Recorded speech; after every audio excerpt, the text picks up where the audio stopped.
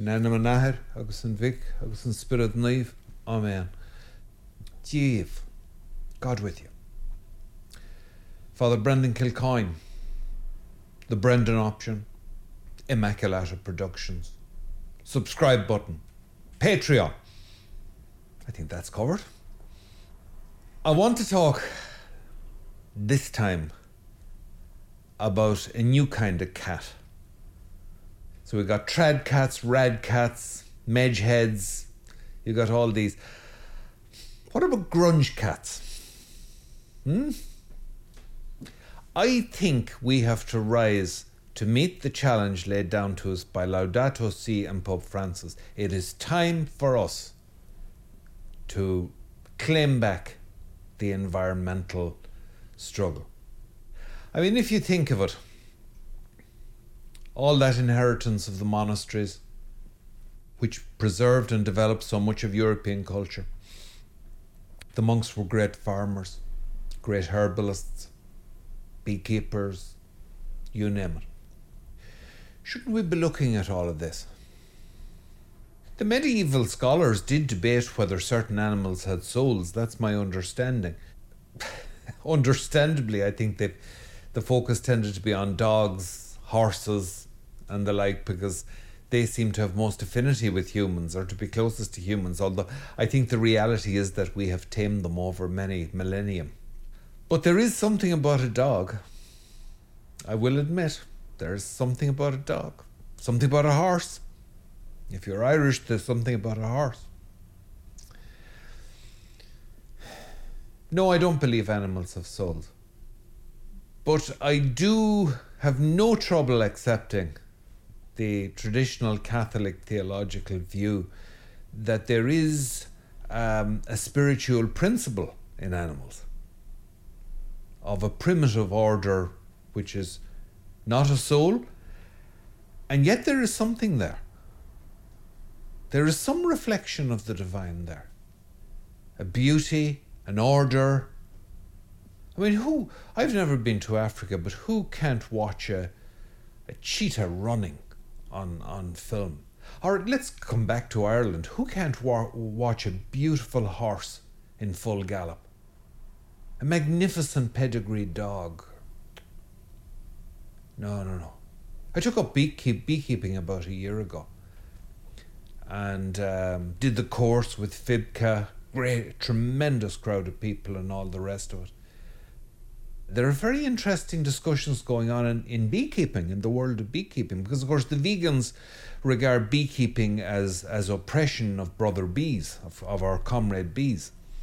And all right, it's easy to laugh at it, and of course I am indulging in a low joke. They do have a point in that we are answerable for how we're treating animals. I've watched a few videos there by Gary Orofsky, and I must say I find him maybe a bit radical for my taste, much as he would despise that. But I have to say, I'm uncomfortably reminded, listening to him, of the best of the old Catholic preachers. I just say the guy can preach. He's animated by a ferocious gentleness, which I find not at all a stranger to the Catholic sensibility. Not at all. It's something we recognize in the prophets.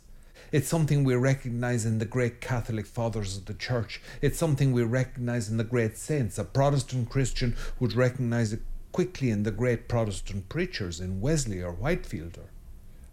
These are interesting things. Is this business of the way we treat animals? And I have to say that I am becoming, as an inveterate meat eater all my life, I am becoming very uncomfortable with the meat industry. I am. One of the things I've begun, when I don't know whether I'll ever go back to teaching second level religion classes, but I did it for years. I would always begin with senior students, my religion classes, by telling them how weird they were. How weird human beings are. How alienated we are in a sense. We're such unusual animals, but yet animals. Great Catholic theologians never questioned our animal nature. Other animals conquered by us, Most of them, the intelligent ones, afraid of us. Wolves will run if they smell us on the breeze. Unless they're starving or in a pack. They might go for a child. Or for a lone unarmed human. In a pack. But generally they know that they're dealing with a very strange animal. We have no fangs for tearing, gripping, tearing. We have no claws. Our nails aren't much.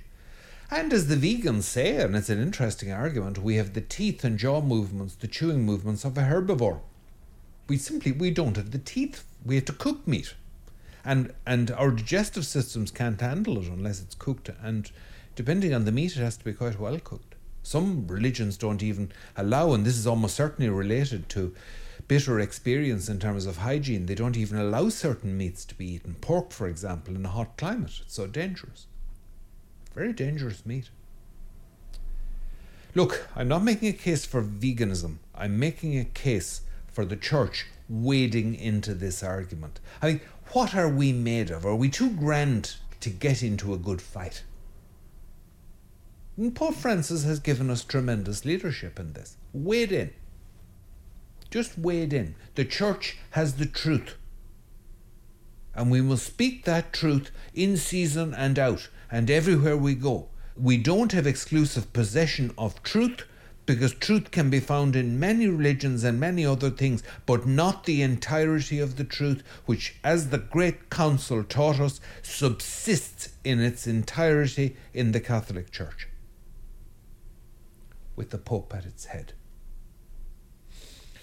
Just in case you were in any doubt as to where I'm coming from here, I am an unrepentant, paid-up, card-carrying cat.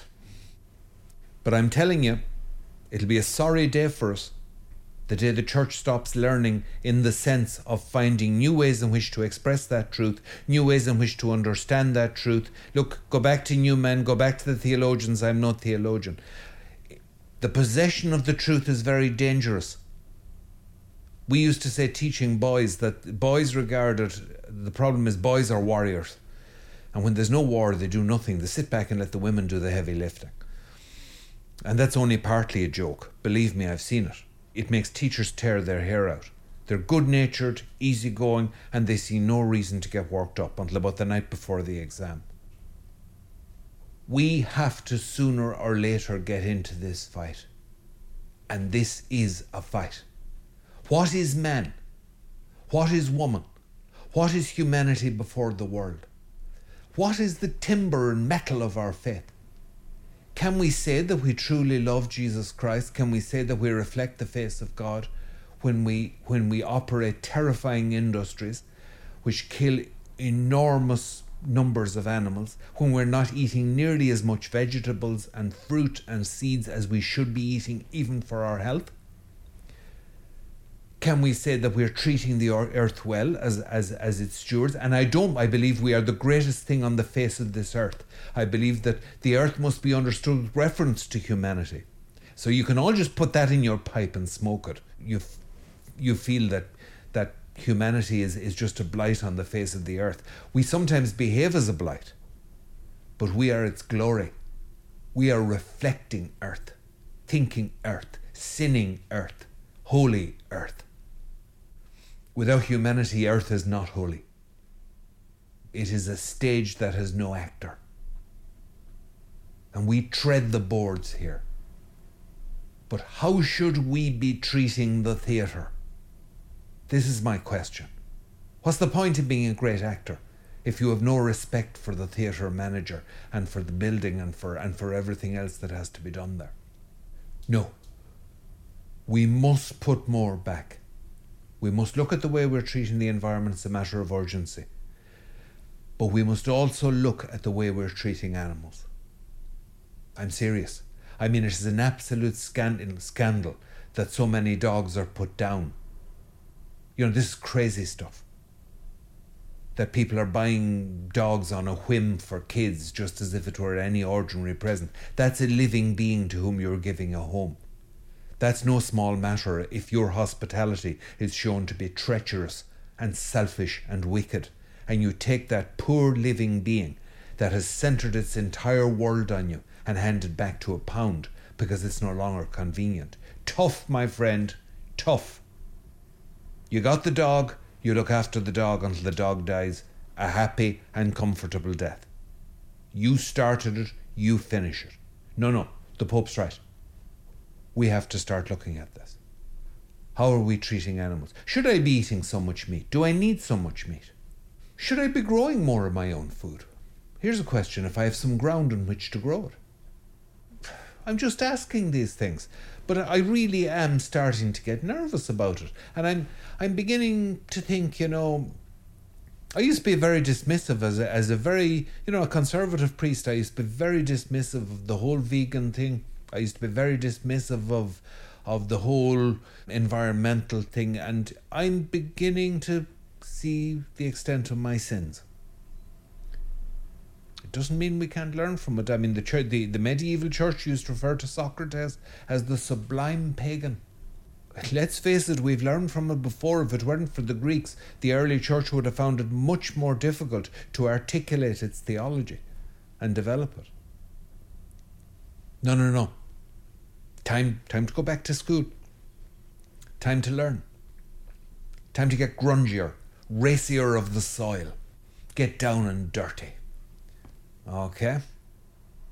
So I want you to go home and I want you to find a rabbit to talk to, or a tree to hug. I am messing a bit. I want you to think about this.